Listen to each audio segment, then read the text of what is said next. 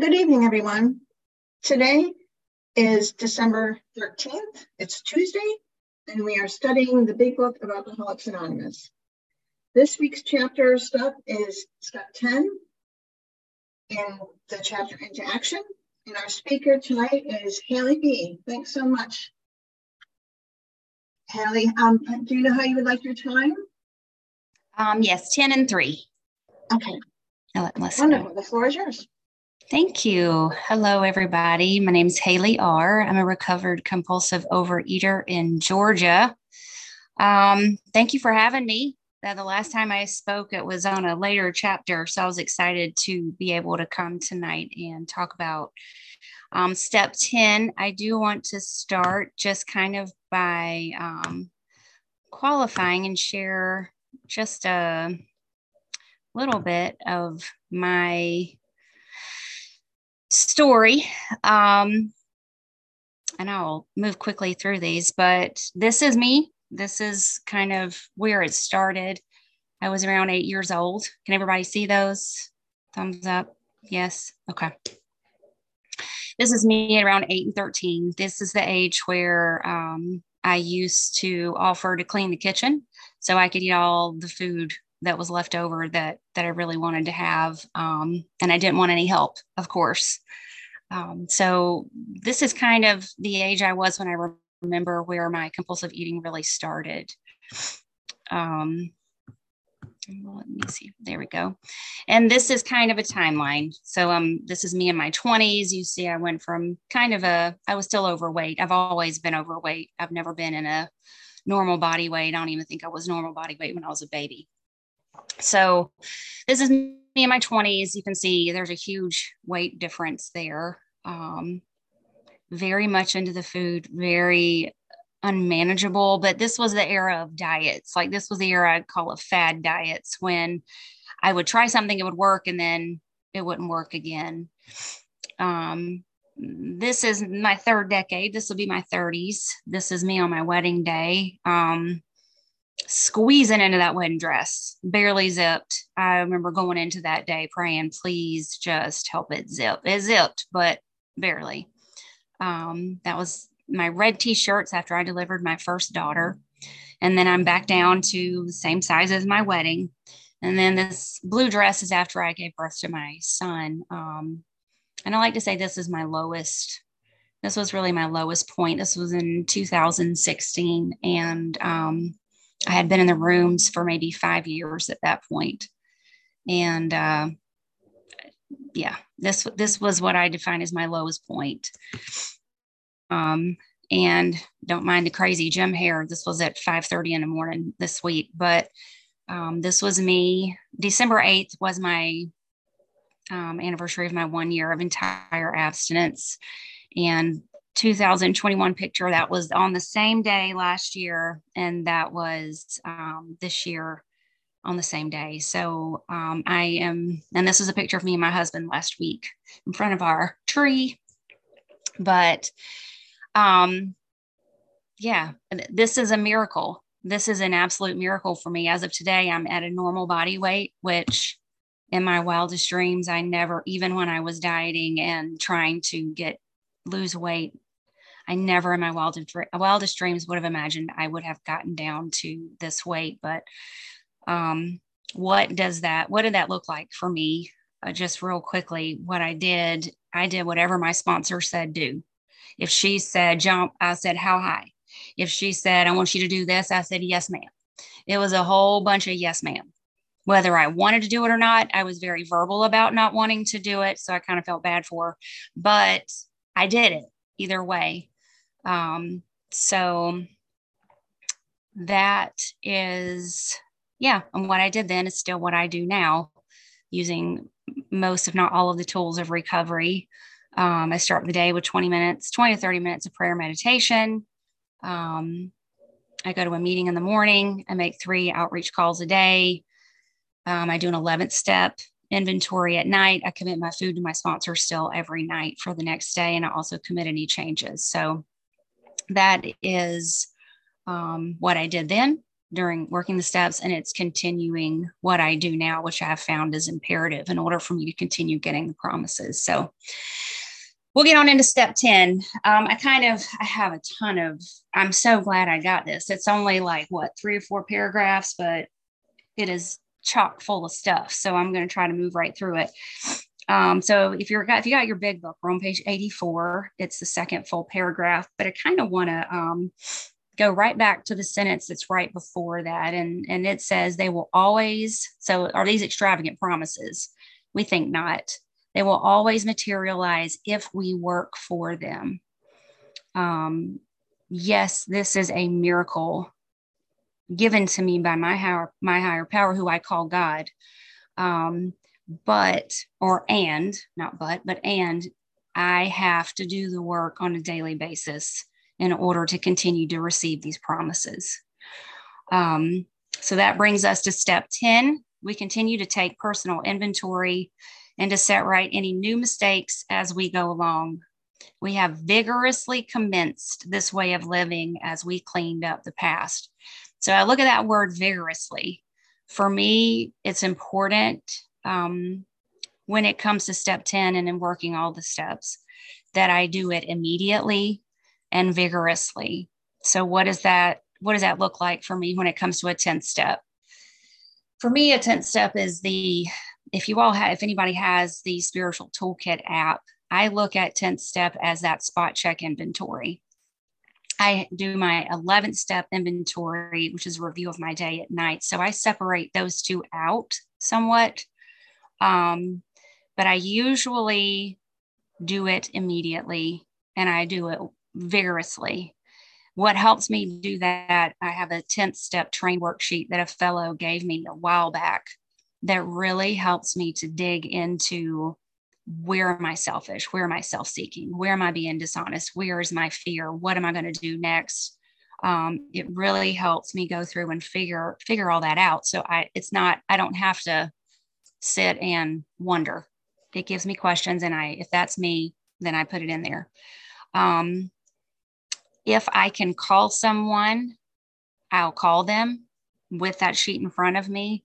But usually this is how it goes. I'm sitting in a work meeting and across from me is sitting someone who historically irritates me for some reason.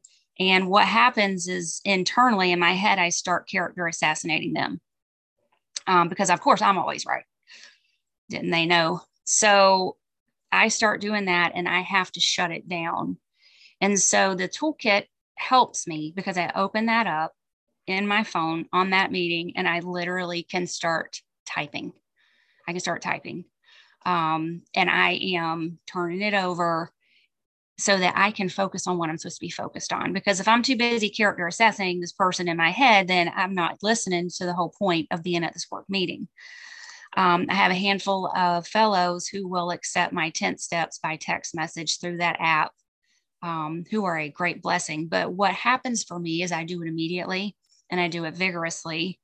In that I'm doing it. If you have the app, you know that it says you can shoot it through a text. I shoot it over and ask for feedback by text, and then it's turned over.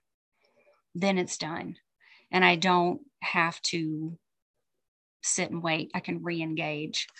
And so for me, that's kind of in a nutshell how I do a 10th step.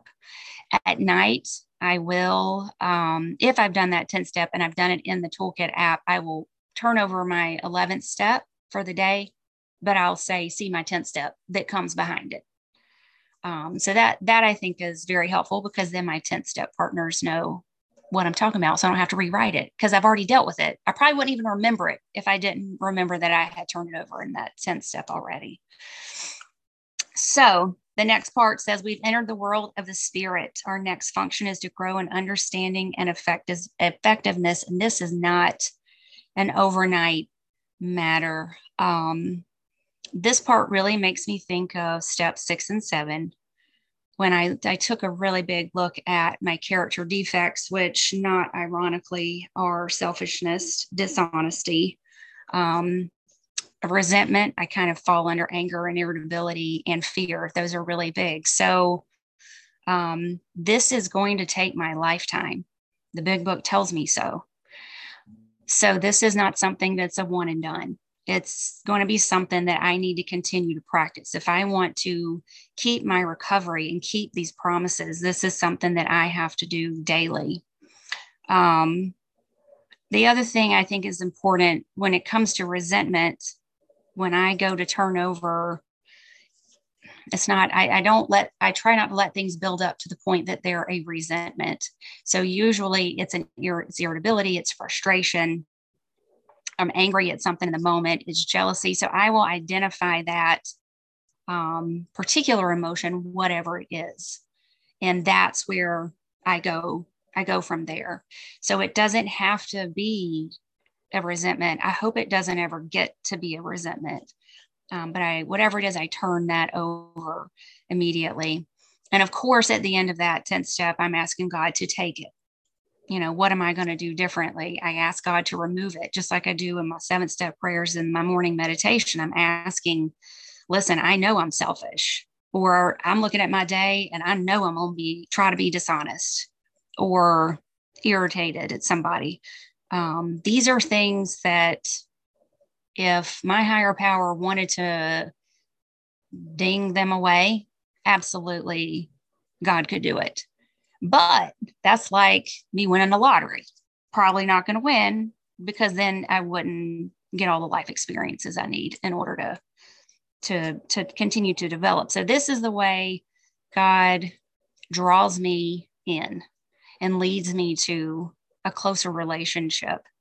So while God could perform that miracle, I have to do things in order to make these things change, because this is how I was made. Just like that. So the next part, this is a biggie. Love and tolerance is our code. My sponsor drills this in and always has and continues to. But I think when it comes to love, for a lot of people, that can be apparent. It's easier to identify how I am loving. A lot of times for me, that looks selfless. It's in random acts of kindness. It's in being more patient with my family. But what I think gets a bit tricky, and when I first came back into programming, I was at a big book workshop, tolerance was defined differently for me. And what helped was a definition that I heard and wrote down was, it's a diminished sensitivity to my own discomfort. So when I think I'm tolerating somebody, we'll go back to the coworker in the meeting. I just need to tolerate her, right? I'm just here to tolerate her behavior. That's all I need to do. But by this definition, when I say I'm tolerating someone, it indicates that they are doing something wrong, when they are probably just being who they are, right? It's my discomfort is directly related to my sensitivity to their behavior. So it doesn't really matter what they're doing. What matters is how I am dealing with it and how sensitive I am. And am I offended? Am I becoming angry? Am I becoming irritable? So when I look at it that way, what happens is I'm able to look at that other person and say, what is it about them and their behavior that is triggering me? So again, it's kind of going back through like when you think 4 and 5, you're kind of going back to, what is my part? What is it in them that is triggering me? 9 times out of 10 for me, it's because they're acting like me. They think they're right. And guess who's always right? Me. So this is where I've learned that I'm not learning to tolerate other people's behavior. I'm learning to make my skin thicker and figure out why I have the reaction to people that I have. So when it comes to tolerance, that was more tricky than love for me, because it forces a reflection back on myself. So my goal there is to diminish my sensitivity to the things going on around me. So next thing is, we've ceased fighting anything or anyone, even food. Sanity has returned. If tempted, we recoil as from a hot flame. We react sanely and normally, and the miracle of it all is that it just comes. So going back to coworker meeting, if I have ceased fighting anything or anyone, what that looks like for me is if sitting there, I'm feeling annoyed, I'm typing in my 10th step, my spiritual toolkit, I'm sending it off. What that looks like is my mouth is shut. Historically, I would want to argue somebody down and tell them why they're wrong. But what I now know in program is that if I do that, 9 times out of 10, I'm going to have to make amends, which is going to mean more time and more effort. And it's already enough time and effort for me. So it's easier to just keep my mouth shut. But because I've turned over that character assassinating, judgmental mindset, I've already turned all that over. It's easier for me to cease fighting anything or anyone because I'm raising my tolerance, not to other people, but I'm becoming more aware of myself. So that creates sanity for me. Who knew? I'm sorry, I missed the 10-minute. You have 5 minutes left. I apologize. That's okay. Okay. All right. So, okay. So the miracle of all of that is that the big book tells us it just comes. It happened. It has happened automatically. It's given to us without thought or effort on our part. We are not fighting, nor are we avoiding temptation. We're safe and protected. The problem has been removed. Again, just like my character defects, my God can just ding it away. It can just be gone. However, it is thought or effort is required for us, but the miracle of abstinence is given to us. That's my belief, but it's not given to us when we don't have action. I have to have action. All right, let me paraphrase. So, okay. Let's talk about, so then it says the big but at the end of this first paragraph is this is how we will react so long as we keep in fit spiritual condition. So what does that look like for me? Again, going back to the prayer meditation practice first thing in the morning, first thing, not I get my kids ready, get them off to school, and then here comes prayer meditation. I'll wake up, literally raise consciousness, and then it's my God's getting my first minutes of the day, because I will ruin it in the first 20, 30 minutes if I don't get real deep into that prayer meditation immediately. So if I am not in fit spiritual condition, it tells me if we do, we are headed for trouble. We are not cured. We only have a daily reprieve contingent on the maintenance of our spiritual condition. As a recovered, I thought when I was a recovered person that the food thoughts would go away, the temptations would go away, life would be, a bit easier, that going to parties, grocery stores, out to eat would just miraculously be simple. And there are times where, it's easy and I don't really care or think about what I'm going to do. But then there are days that are just not like that. It's a little bit different. And I have to really dig in. Where am I struggling spiritually? What have I dropped? And so for me, if I'm not in fit spiritual condition, I'm not going out to eat. I'm not going to parties. I'm not going to go to the grocery store and have to walk by certain foods. I have to know my limits. And back where it says we recoil as if from a hot flame, if I am not in fit spiritual condition, I have no business walking in a bakery, zero business, not for anybody, because that's life or death for me. And I have to treat it as such. How many more minutes do I got? 3? We're going to call it 4 from here. Okay, cool. All right, I got two more points. So one place, the other thing I want to note is that where it says we are not cured, we have a daily reprieve. Each morning I have to wake up and realize I am sicker today than I was yesterday. And I'm going to be sicker in 2 years and sicker, by Saturday than I was, a couple of days ago. That's where I can't get too big. I say too big for my britches, thinking I had anything to do with a miracle of this recovery that I continue to get because it's contingent on my working these tools and these steps every single day. So every day is a day we ask, thy will, not mine, be done. For a selfish person, this is hard. But every morning I get up and I pray that, but it's not in me to be selfless. I am stubborn though. And so one place where my stubbornness comes in is it can turn into persistence. And that persistence can become a very big strength when it comes to working 10, 11, and 12. These are steps where they're just, it's like you're operating in a loop. I have to, in order to keep what I have. The last thing I want to say is at a Big Book weekend, I have this quoted in my book, but he said, it's always going to be your brain that takes you back to what is killing you. And for me, that is very true. If my brain could have solved this problem, I wouldn't be sitting here at 45 years old, the first time in my life being a normal body weight, right? That in and of itself is a miracle. But if I could have done this, or if my brain could have done this, it would have. The spiritual program is a requirement for me. I can't intellectually work the steps. I can't pick and choose the tools I want to use on a daily basis. I can't. I have to work I call a whole ass program. I can't work halfway.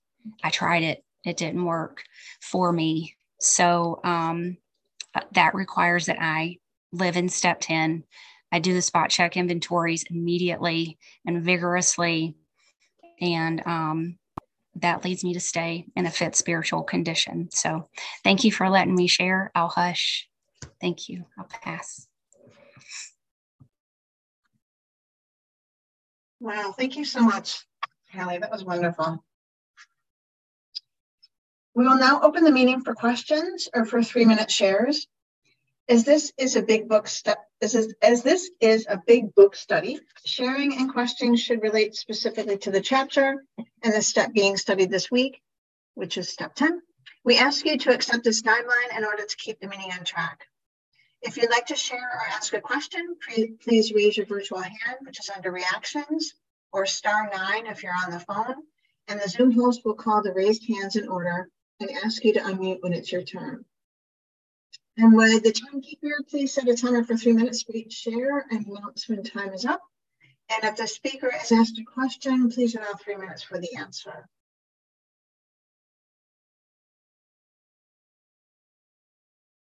All right, Victoria, go ahead and share with us.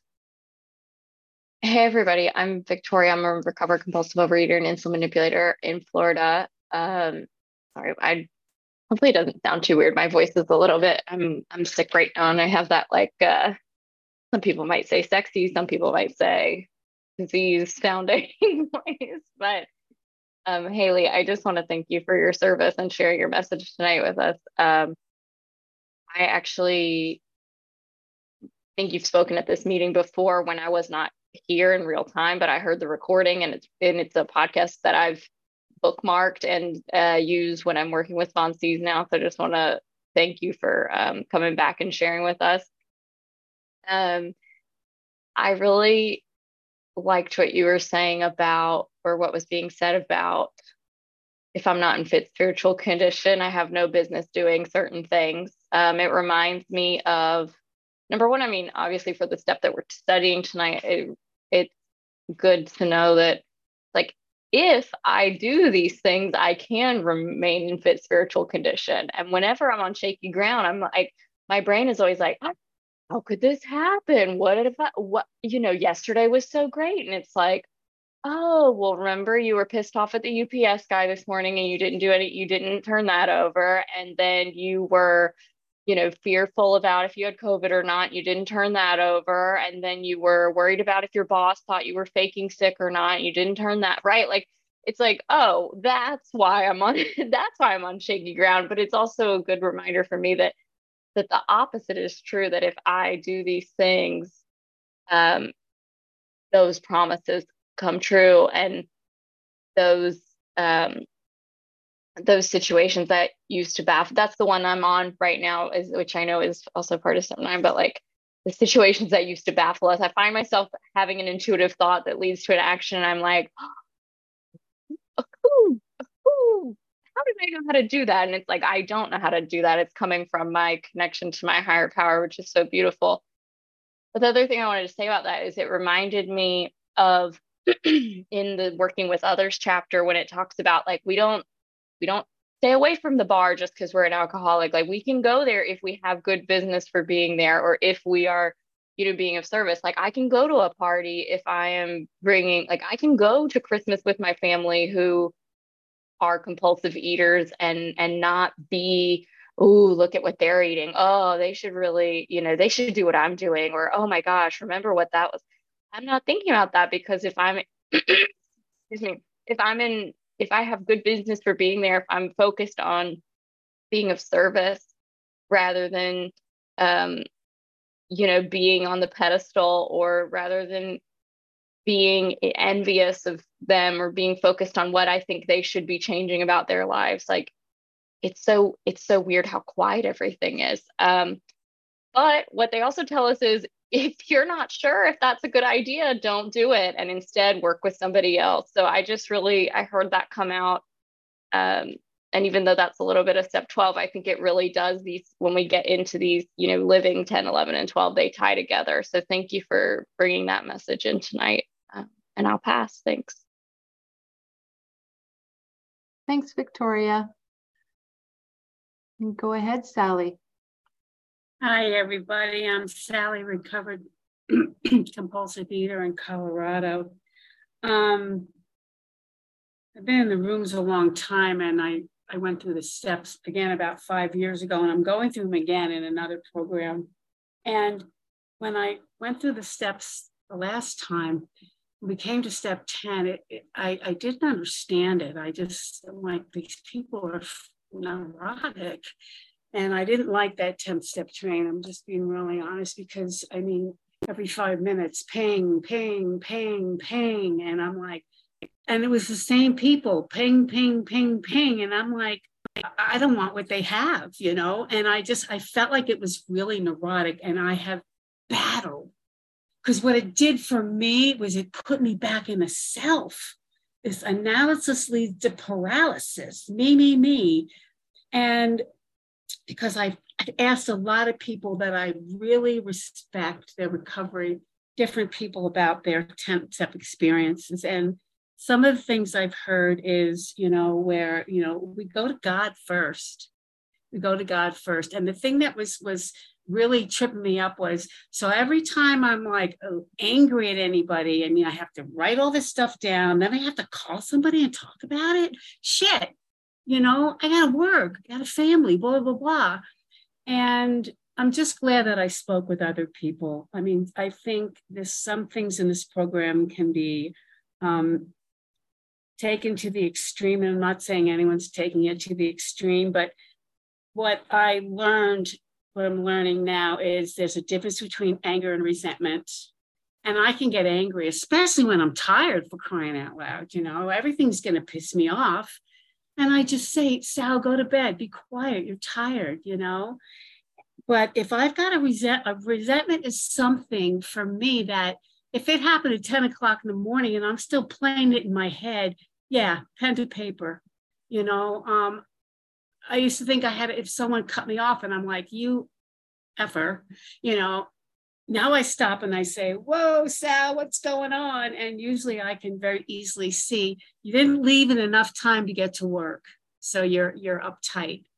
So I'm really glad, because I was doing a number on myself with this 10th step. And I know there's other people that are doing the same thing. And there's just different interpretations. And